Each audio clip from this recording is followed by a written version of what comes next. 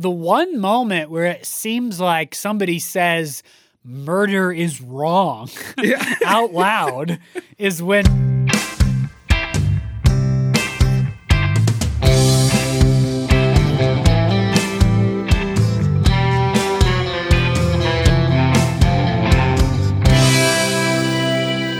Hello, everyone. Welcome back to No Script, an unscripted conversation about theater's best scripts. I am Jackson Nikolai. I am Jacob Mann Christensen. We are delighted to welcome you back to our post-Halloween, Halloween-inspired. There's a comma in there if you didn't hear it. Post-Halloween, comma, Halloween-inspired themed month. That is Murder Month. Yes, we are enjoying the second week of our themed month here. Last week we did one of the big murder plays of Shakespeare's canon of plays. And this week we're moving into a little bit more contemporary space by a couple hundred years. And talking about a very popular play that centers around murder. We are talking about Ira Levin's play Death Trap today. This is going to be an interesting conversation coming off of Macbeth, I think, because I think one thing is we're going to discover is that this play's whole environment of murder is quite different than Macbeth's whole environment of murder. Absolutely. The demons which infest and torture the mind are not as present in this play. Let's just say, right? Almost completely absent. It's a little different tone in Death Trap than there is in Macbeth. On the other hand, I also think we're going to discover some strange similarities between the two. What murder does to a person, what the inspiration for murder might be, what murder births into the world. I think there are some ties here. I don't know what we're going to discover in the final two murder plays of this theme month, but I was surprised to find some very interesting connections between Macbeth and Death Trap. It is interesting to view them in relief of each other, especially because at first glance they're so juxtaposed in terms of how they deal with murder and stuff. But yeah, I agree. It's going to be a fun conversation to get into and find some of those common themes as we engage in another week of our themed month. Yes, and as you know, if you're a listener of No Script, our themed month will continue through the rest of this calendar month. That's how we organize our themed months. Even though we know many of you aren't listening to them immediately as they come out, it helps us to organize them that way. So for the rest of November 2021, we will be living in this murder month sphere, 4 plays on murder. However, November has 5 Mondays, so we are going to give ourselves a little break from the death and the gore, and that break's going to come next week, halfway through Murder Month. So if you're with us as these release, or if you're listening through chronologically at a later time, our next episode is situated within Murder Month, but it is not a murder play. Yeah, it's a palate cleanser. You just gotta re-engage. There you go. Yeah. It's a little bit of sorbet and you're back into it. So yeah. I feel like we could have done that in Miller Month too, you know? Just like a palate, something really fresh and modern, just to clear the Miller out of your system before you dive back in. We need more 5-week months out there for us to be able to... We'll keep it in mind. One thing we'd like you to keep in mind as our incredible listeners is that this podcast is only able to exist because of the incredible support that we receive through our Patreon page. Those who are supporting us on Patreon are the folks who make what we do possible. We love to do this podcast. It's a privilege. We get to talk about more scripts than you would get to talk about if you were in a dramatic literature class or working for a theater. I mean, we get the great privilege of reading, talking about scripts. It's amazing. We love it. It's not free for us to do, though. It costs us money to make this podcast go, and that just wouldn't be possible for Jackson and I unless we had the support that we get on Patreon. If you're not somebody who's supporting us, I really, really, really hope that you'll at least think about it. The lowest tier that you can support this podcast for is $1 a month. I really believe in my heart of hearts that if you listen to this podcast with any regularity, popularity, you are getting at least $1 a month worth of value for your time. If you agree with me, and I hope you do, please head over to patreon.com/NoScriptPodcast. Again, easiest way to find us, Patreon's search function is not very good, so you're going to have to just URL it. Patreon.com/NoScriptPodcast, all one word. That's where you'll find us. We're over there. You can see all the tiers. There's higher tiers if you can afford more. But if that $1 a month level is you, that is awesome. That helps us out a ton. You can see what we got going on over there. Patreon-only posts. We get folks who are over there get to know in advance what scripts are coming up on the podcast. We post cool things about art. We post, a while back now, we posted pictures of Jackson and I in productions from the shows that we had talked about being in productions of on this podcast. So there's stuff going on the Patreon page. If you're already a supporter, huge, huge, huge thank you. You are literally what makes this podcast able to continue going. So thank you for that. And if you're not, I hope we'll see you over there. Patreon.com/NoScriptPodcast. And now back to the script.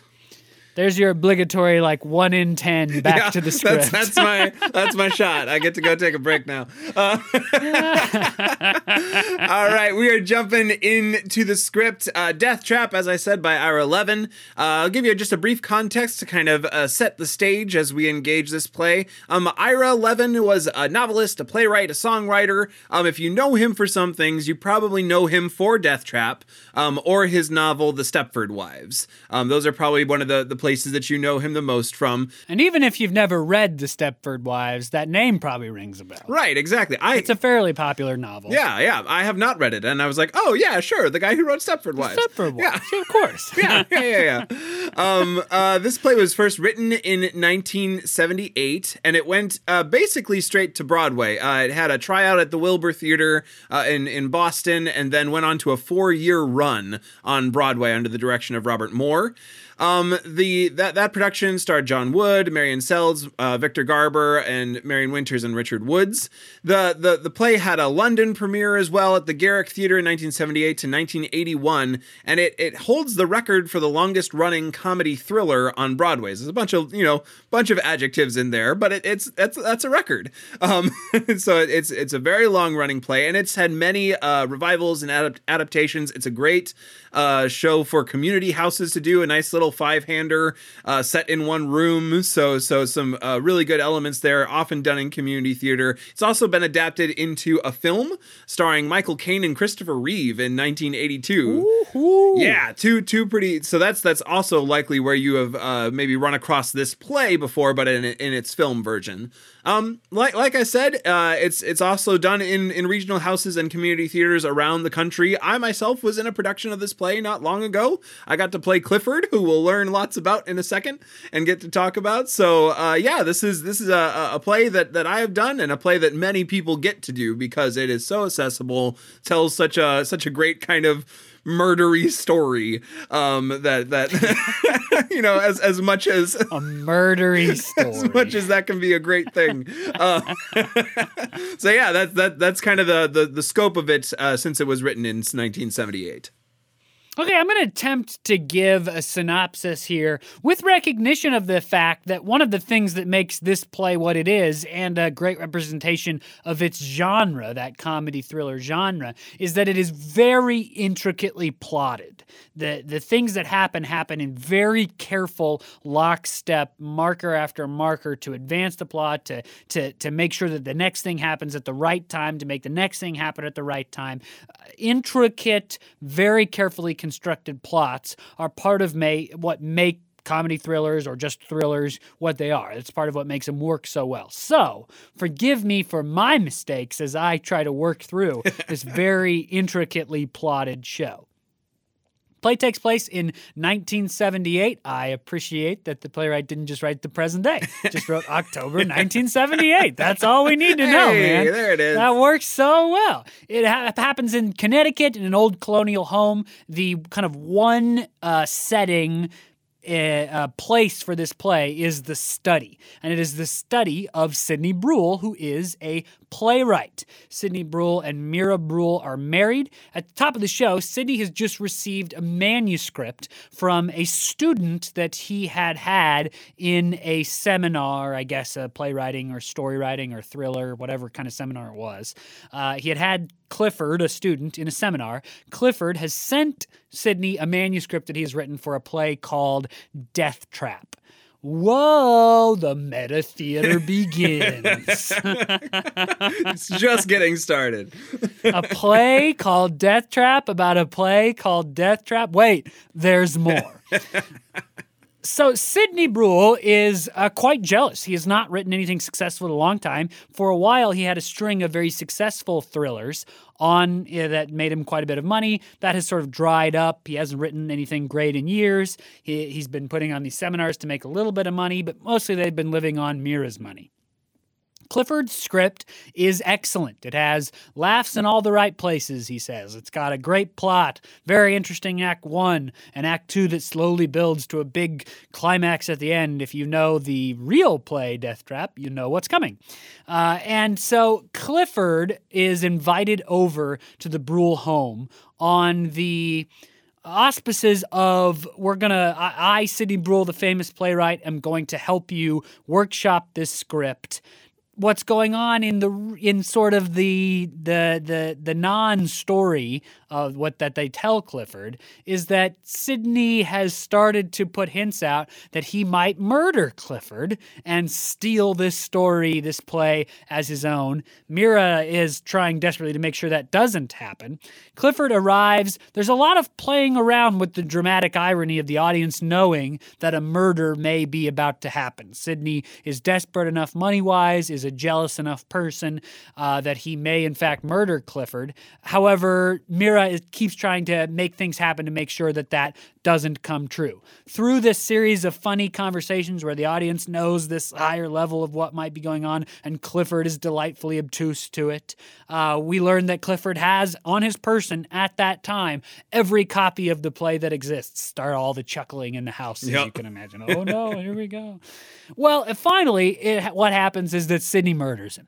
On stage, murders the dude. Mira is shocked. End of that particular scene is them carrying the body out to bury it in the vegetable garden. One thing that we have learned, however, is that nearby there is now in a rental unit living not quite a fortune teller, but a psychic, someone who's worked with the police to predict murders. So in the next scene, this psychic comes by and says, "I feel terrible pain in this house." And she goes to a chair, "I feel terrible pain in this chair." And of course, that's the chair that Clifford sat in. She goes to Mira, "I feel terrible pain in you." And of course, the audience knows Mira is in terrible emotional pain. She watched her husband kill somebody. The fortune teller goes, having gotten, based on the story that we know, a couple of things wrong. First of all, the fortune teller thinks the person who may have been there attacked Sidney, whereas we know that Sidney attacked him. Number of other things like that. At the end of that scene, Mira, who is kind of threatened that she's going to leave, finally kind of comes over and says, "I guess it's okay that you murdered him. I kind of wanted you to. I wanted that success." And Clifford's hand breaks through the window and strangleholds on Sidney. He's not dead. He takes a log and cracks it over Sidney's head. He advances on Mira with the log, and Mira has a heart attack and dies right there. And then what happens is, spoilers, Sidney pops up, and Sidney and Clifford go, "Well, that worked really well, didn't it? Yeah, she had heart attacks all the time, and we scared her enough to actually finally kill her this time. Hey, high five." They did it. This was all a ruse. Sidney and Clifford staged Clifford's death so that Clifford could bust back in and scare Mira to the point where she would have a heart attack and die, and Clifford and Sidney could, what? Live together blissfully as lovers. Yes, they are in love. They have killed Sidney's wife in order that their relationship may bloom. On we go to the rest of the play. Like right there, that's almost a play right there. That's a play right there. Man, I am out of breath. And the plot continues, right? Because that's the thing about this particular kind of story. Plot is everything, and the plot rolls through. I'm going to try to go a little more quickly on the second half of the plot because it speeds along just a little bit better. What happens is that Sidney and Clifford, now living together wonderfully, they've pulled off this story about Mira having a heart attack. Clifford has come to live with Sidney as his quote-unquote secretary of love. No, that's not in the script. And basically, Clifford has gone on to write the story of killing Mira into a fictionalized play called Death Trap. The second play in the play Death Trap, to be called Death Trap, is this play, Death Trap, that Clifford is writing. Sidney does not want Clifford to write this play because, of course, it will give away to the world, or at least put suspicion on the fact that they have done this thing to Mira. Clifford says no one will ever know that they can't prove it, even if they suspect it. And in fact, them suspecting it, that's going to give us some commercial success and send this thing to Broadway. Isn't this play so great? All this stuff that happened to us really happens in the course of the play. It goes on from there that Sidney agrees to work on this writing project of putting together the story of killing Mira and what happens next into this play that's going to be a collaboration. In the next act, Clifford and Sidney come to blows. Sidney basically tricks Clifford into sort of scratching up their arms and clothes. They're working out a blocking piece for the play, and that blocking piece makes it look like Sidney's been attacked by Clifford. So Sidney pulls a real gun on Clifford and says, "Ha-ha, I got you. It looks like you attacked me. Now I can shoot you and claim self-defense, and your play will never exist, and no one will ever know that I killed Mira." And he fires the gun, and Clifford has loaded it with blanks. Another plot twist. Another plot twist. Clifford pulls his own gun and says, but these have real bullets in them. Handcuff yourself to that chair. I'll give you the key as soon as I get out of here with my play. And if you ever try to stop me or tell anybody, I'm going to let it be known that you killed Mira and we'll both go to jail. At least that would be better than not having this commercial success, I guess. The threat seems a little empty to me, but hey. and Clifford goes upstairs to get some stuff. While he does that, Sidney breaks out of the handcuffs because they were Houdini magic handcuffs. The audience has known that all along, but it actually it plays off in this moment. He breaks out of the handcuffs, grabs a crossbow, shoots Clifford in the chest. We're not done. We're not done. Sidney, now with Clifford having an arrow in the chest and we think dead, calls the police and says, "My secretary tried to attack me when I was going to fire him, and you won't believe this, but I shot him with a crossbow. It's the only thing I could get my hands on." And then, for the second time in the play, Clifford, who we think is dead, wakes up and chokes Sidney. He attacks Sidney, he kills Sidney, and then he dies himself. And then there's still an and then. There's one more scene. These two men are now dead, and Sidney's lawyer, who we met in a previous scene, he has always sort of said, "I tried to write plays, but I could never do it." He and this fortune teller character from previously come into the house. They sort of work out what happened through some of her fortune-telling power and some of what this lawyer knew about them. And then the lawyer goes, "This would make a really good play. I could even call it Death Trap." And the fortune teller says, I should get 50% of the money. And they square off to attack each other over the idea of this play, Death Trap. And thus ends the real play in our world, Death Trap, about the play or several plays called Death Trap. Yeah. Woo! Nicely done. Very, very well done. And there's a lot that I missed in there, right? I mean, lots of clues that are set up and paid off all throughout. So that's just a summary of what you need to get the story, what you need to understand how the story is so intricately and well crafted, cleverly written. Those are the things that are between the gaps of everything I described. Yeah, the play is filled to bursting with foreshadowing. The room itself foreshadows events. It's a room filled with weapons. From scene 1 on, he has this collection of weapons. Some are staged, some are magic handcuffs, some are like fully functioning medieval crossbows.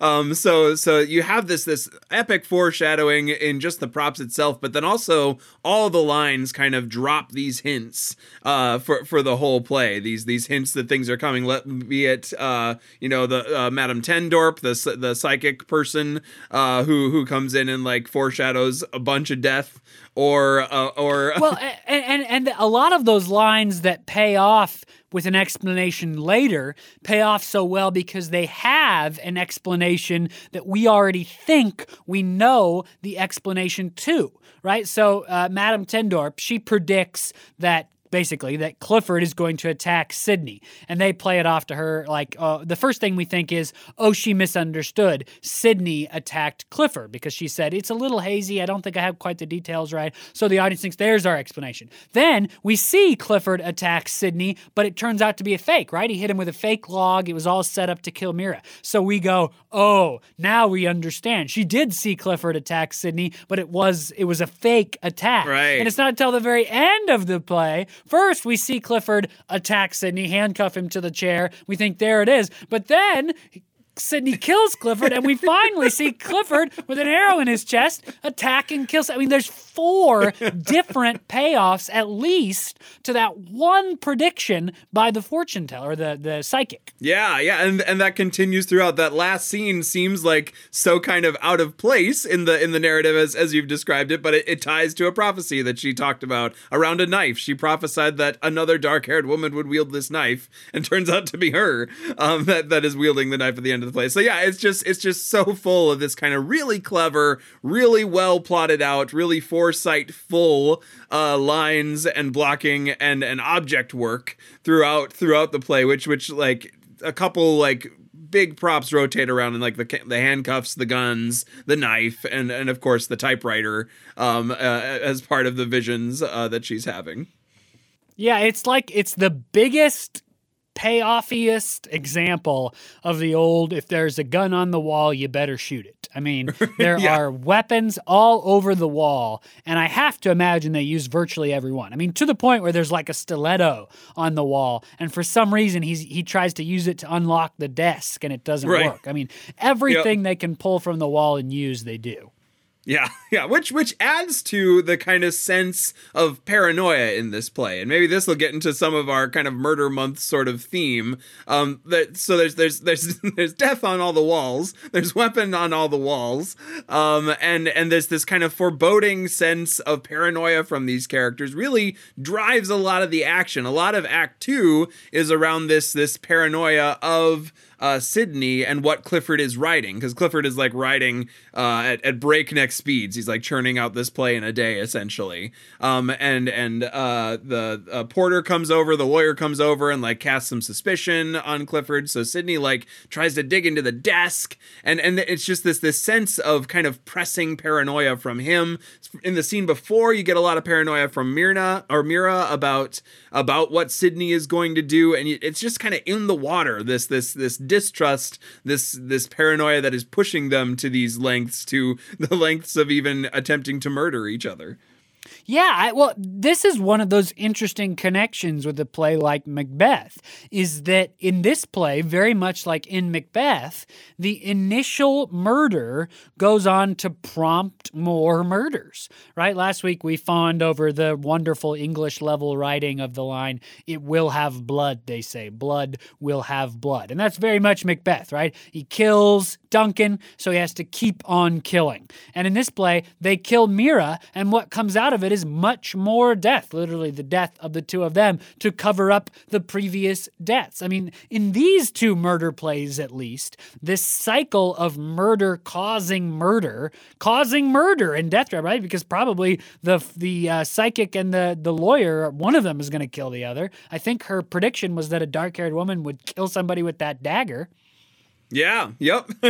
Yeah. And yeah. So that's both the kind of continuing cycle that it puts itself in, but also the circle of that killing that eventually works its way around to the ones who did the killing. So that's a really similar theme of this, like, blood will out, or blood will have blood. So you kind of see the comeuppance come to each of them for the really this is the thing I think that really puts it differently than Macbeth. It's a terrible crime that they commit. And yes, I mean, it's awful. They like stage this whole thing to give Mira a heart attack. So that because to basically thinking a ghoul is back from the dead coming to kill them. It's terrible, and yet it's played for a laugh, and the rest of the play is played for a laugh. So that's the one of the big differences is while those themes are still there of paranoia and death causing more death. It's just played so differently in this play that you it's kind of you're holding your sides laughing somehow as you're watching it. Yes, definitely. The tone, more than being comedic, there's sort of a shift away from the moral question of murder in this play into that kind of precisely plotted, we're going to do this murder, here's how. In Macbeth, the character Macbeth and later Lady Macbeth, and really all the people around them understand this moral weight that the murder has carried and what it does to their psyches and their souls. And in this play, there's not a lot of agonizing over the fact that they've brutally caused Mira to have a heart attack, that there's not a lot of agonizing over the fact that they're going to kill each other. Right. It's just kind of like a means to an end almost. And they play with that a little bit with some lines around, like, because Sidney is like a murder mystery thriller playwright. He's like, well, I've been in this world so much, might as well have done this. Or like, I've given so much thought to this in my plays that of course I'd come up with some way to kill this playwright so I can get his play. And so you have this kind of like little tongue-in-cheek commentary on what the lengths that kind of dwelling in this space will push someone to, but it's super tongue-in-cheek, nowhere near the weight of like a full critique or like a moral wrestling. All the characters seem completely fine resorting to this measure as an option to protect this idea for their play.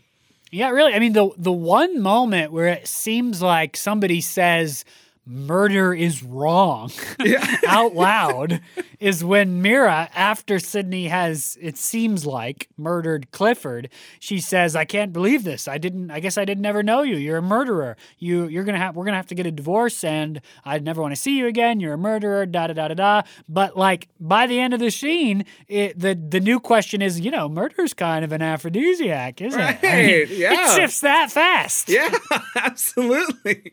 Yeah, which again is the different style of play. There's a reason why this thing has the longest running Broadway production of this, because it is such like I don't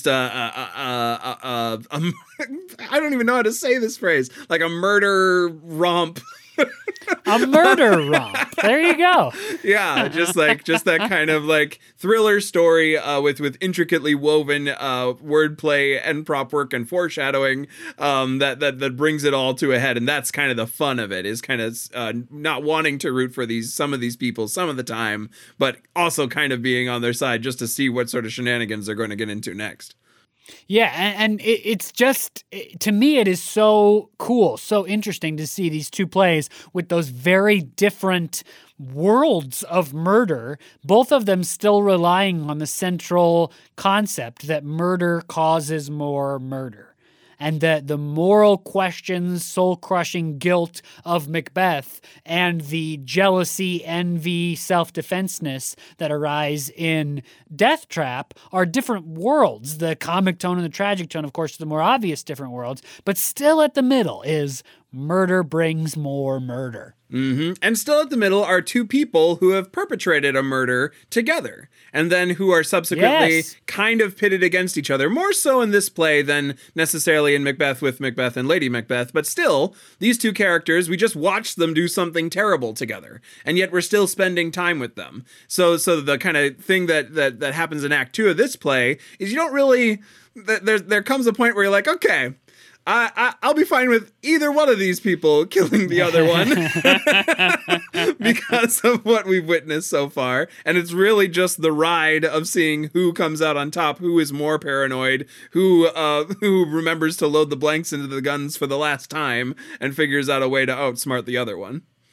And it's also more than Macbeth, which is more about like the question of what's going to happen to this person who has done these things and how it's going to impact like the world, like the soil, the ground of Scotland, right? In this play, the experience is much more about how the story is being executed to me than it really is about the story itself. The master craftsmanship that is shown in what you experience is much more fascinating to me than the actual plot of the play is. There are so many small twists and turns and shifts and moments where he pays off you thinking you know something and it's something else. I mean, here's an example of just a small little snippet where there's a ton of turns. Clifford has been blazing away at his typewriter page after page. He has told Sidney he's writing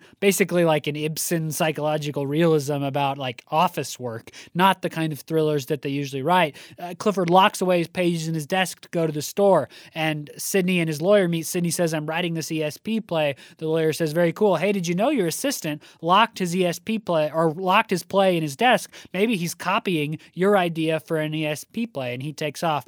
Sidney tries to break in the desk, doesn't manage to get in. That's not the point, because ultimately he does manage to get his hands on the script. And he reads the script in the room with Clifford, so it's silent, but the audience watches his reaction. Well, we know what he suspects, and he reacts really badly, right? "I can't believe what I'm reading" is basically the stage direction for his face. "Oh crap, you traitor" is the stage direction for his face, basically, right? So what's going on for the audience? We believe he has discovered that Clifford has stolen his ESP play. Yep. Right? I mean, that's what we've been set up to believe is going on. And that would be a perfectly interesting twist in this story, right? Clifford is stealing the idea for this play. That's what the rest of the play is going to be about. What we learn, though, is that Clifford, of course, has written the story of Mira's killing into a new play. So there's a twist on a twist on a twist there, changing the audience's expectations over and over. Yeah, and it's amazing how it really like makes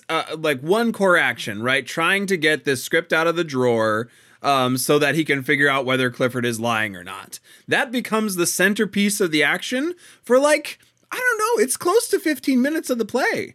And it's just this really interesting blocking. He has to he tries to break into it, doesn't work. Clifford comes home, he has to get Clifford to open the desk and do a bait and switch with a different pile of papers while he's out of the room. It's this whole complicated, intricate bit of action that eventually culminates in him finally being able to read the play that kind of gives that one more bait and switch, like you said, with it's not in fact a stolen ESP play. It's him doing a tell-all of their murder of his wife. So it's this focusing on the action rather than like the internal struggles or the moral struggles of these characters that keeps you kind of re-engaging each scene.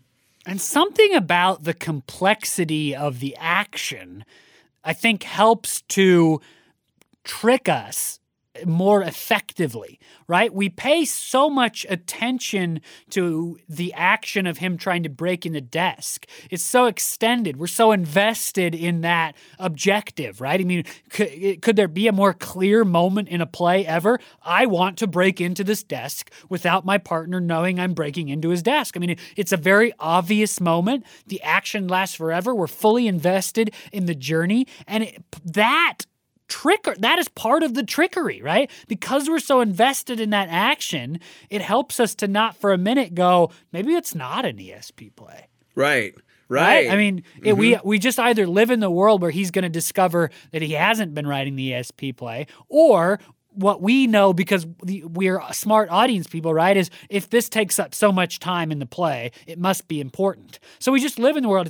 He's definitely going to find an ESP play in there, and then he's going to murder him. I know what's going to happen next. Right. Yeah, and that is the meat that this play plays with all the time. I know what's going to happen next. Yes. And that happens in the first scene where Sidney we're almost positive he's going to kill Clifford through that whole first scene. So when he finally gets Clifford to put the handcuffs on, we're like, oh, here it comes. But eventually that's turned on its head. After he kills him and he comes back, we find out Clifford was on board all along. The scene in the second act with the desk. Also, the scene in the second act in the final scene has a kind of a different flavor to it, but similar structure of Sidney starts walking him through this blocking and like fighting with him, wrestling with him, putting an axe in his hand, telling him to put it down on the ground. And there's this sense of like, oh, something's happening, something's building. We think we know what it is, but it's almost always turned on its head, sometimes multiple times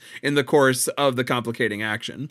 Yeah, I don't know. I'd have to really carefully walk through the script to prove this out, but I'd be sort of surprised if there were any moment in the play which happened in a straightforward way. Yeah. Where what is like set up to happen just happens that way, and thus it goes on. And what's great is that almost no point in the play is what could happen based on our expectations a not interesting choice, right? I mean, a play about a dude who kills this guy who comes to his house because he wants his play, that's an interesting story too, right? Sort of a producer's style, goofy cover-up kind of murder play. That would have been an interesting play. It's not like we're watching going, this is going to be boring unless there's a twist. There's interesting story that twists into interesting story, that twists into interesting story, that twists into interesting story.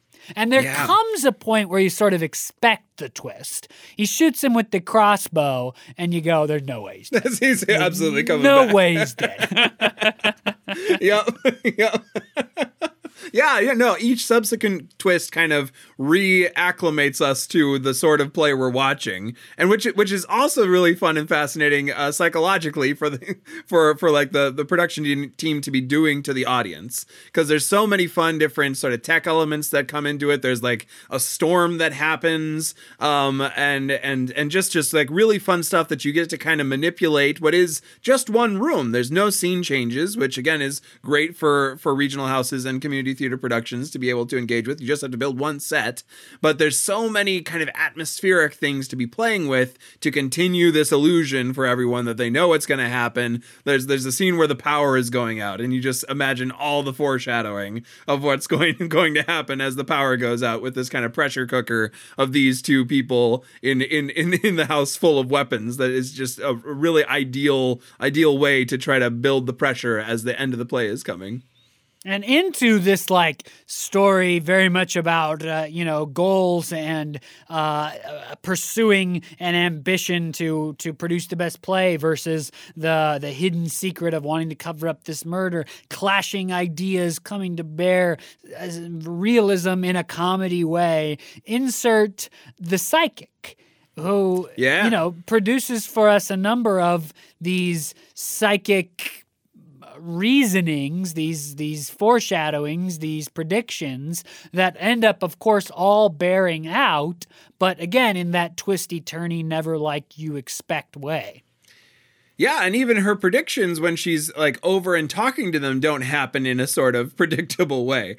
She's when she's there, she'll like give other predictions about like her family and other goings on. She like advises them to watch her when she's on TV later that month and things like that. So yeah, there's like this kind of chaotic element of the psychic walking in, and also the kind of the eventually we begin to figure out that she's probably getting something, that something is materializing for her as far as some sort of future prediction. So like the second time she appears and predicts and notices Clifford there, it really adds some more weight to the foreboding. Because at the end of that happens after the first scene of Act 2, so we kind of think that maybe Sidney and Clifford are kind of working on this play together, and she sets the machinations running again in our mind. She shows up and she's like, "Oh, you're here.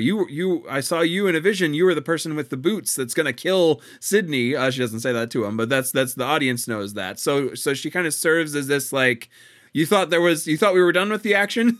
It's still coming. There's going to be more coming your way in just a minute. So kind of buckle up. We got more predictions for you, more foreshadowing to do. Yes. And it all is this payoff to, this play exceeds in paying off things in a way that is satisfying. So much so that there's one moment in the play that I feel like is not paid off very well, and it's a moment that I don't quite understand. In Sidney's conversation with his lawyer, they reveal that Myra has left him several $100,000, a fairly sized estate. And when he talks to Clifford about it, he claims that there's virtually no money left, something like $20,000. And that's the one interesting little detail inserted into the story that I'm never sure how that is supposed to impact anything to come. I suppose you would say it's the reason why Sidney doesn't care that Clifford's play Death Trap about Mira's murder gets made because he's not actually poor. Yeah. Is that, does it change his mind? But he learns that before he knows about Clifford's play. Like, if the lawyer scene came after he agreed to do Clifford's play Death Trap with him, and so he learned, I'm not poor. I don't need this play to come out. I'd rather cover up the murder. To me, that would fit. It would make more sense in my brain in terms of the plot arc than him knowing it before he ever learns about Clifford's play about Mira's death. Yeah, I agree. It's an odd element, and it's odd both because of what you just said and because it's such a, like, that scene with the lawyer has so many like seems like unimportant details in it. Right, like the cousins in Europe that he might get. Yeah. That's such a strange, why do we need to know that? Right. So to like seed something in there that is going to come up again, that is foreshadowing, is a tough thing to do in a play that has a lot of very interesting action. To have this like really wordy scene about, the estate of a spouse who has passed away. I think the one other thing that I think really that it does mechanically for the play is adds more foreshadowing to it. There's more foreshadowing because we notice that he lies to Clifford at the end of this scene. And that lie about, there's barely any money left, kind of starts to cue us in that not all is copacetic for Sidney at the end of the scene, because Clifford generally has like this sense that he can convince Sidney to do whatever he wants him to do, and he kind of does in the words of the scene. Yet that lie kind of tricks us in that we're like, oh, Sidney's holding stuff back. Maybe Sidney isn't as on board as we think he is. Right, because if they're going to live happily ever after as lovers who've killed his wife, then why not tell him about the money? Why not say, hey, look, there's no reason to write this play. We don't need a smash hit. I've inherited a bunch of money from my wife. Yeah. Now, it could also be a misunderstanding on my part, because at the beginning of the play, he and Mira discuss that he's basically bled her dry. That doesn't seem to be true to me. That I don't think that money is money that like has been spent and the lawyer just doesn't know about it, because the stage directions call for Sidney to be somewhat surprised. All it says is surprise, but it seems like the obvious implication is surprised by the amount of money that's left. I wonder if it isn't like just another little twist around like being sure that no one in this play really comes out as a pitiable figure. Like, I wonder if it isn't like, because it's at least what Sidney says, what Porter says, was that, all of her records are in apple pie order and she has like a lot of money left. So you kind of have this wondering if Mira was being honest with Sidney or not either. So right, really, like, why was she keeping secrets too? I don't understand. Apparently he didn't know about the 200,000. I mean, the whole play is set off by the idea that they might be so poor that he needs needs another smash hit. Right. Absolutely. Yeah. So I wonder if it isn't that. I wonder if it isn't just like, oh boy, all these people are messed up and like they're all keeping secrets from each other. They're all paranoid about stuff. So not that everything's okay, not that all the murder is okay, but rather no wonder all this murder happened. Everyone is like not trusting each other, and it was eventually going to happen this way. Yeah, look at this house full of secret keepers. What could happen but murder? Exactly, with a room full of weapons. Right, I mean, like not only it being a house of secrets, but it like being a house of murder in the sense that this playwright of murder has produced so much murder in his life that it be like the house itself becomes a death trap, right? There's all these weapons up on the wall. It kind of reminds me of that Daniel Craig movie that came out recently. Knives Out is what it's called. Oh, yeah, and yeah. It's like I think it's actually a fairly similar plot now that I think about it. This murder novelist, he's surprised death in this house where all of his murders had been inspired, and there's all this memorabilia from these murder novels is all around. And that's part of what is happening in the I sort of hesitate to call it a meta level because it's not like a break the fourth wall and comment on the play kind of meta level, but clearly there's a level to this play that we're laughing at the play being a play itself, right? They're writing a play, actually several plays, with the same name as the play, with the same plot as the play that we're watching, set in a murder house like the play that we're watching.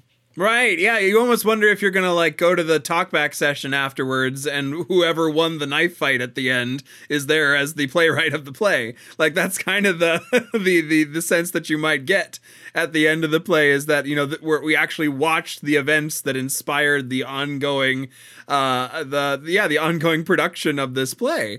So it's very, very, yeah, I agree meta is a weird word to use for it, but it's very